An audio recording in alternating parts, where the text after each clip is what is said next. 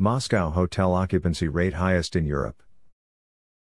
Moscow ranked number 1 in Europe in terms of hotel occupancy rate in Istanbul, which topped the ranking a month earlier.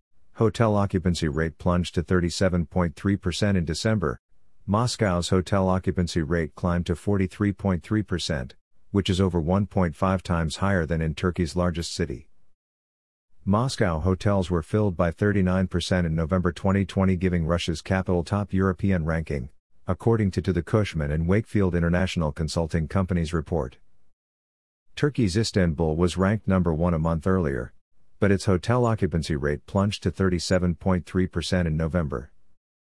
In December, Moscow's hotel occupancy rate climbed to 43.3%, which is over 1.5 times higher than in Turkey's largest city. In the first month of 2021, this figure in Moscow remained virtually unchanged at 43.6%. The data of the Cushman & Wakefield report on Moscow is confirmed by other consultants, as well as hoteliers.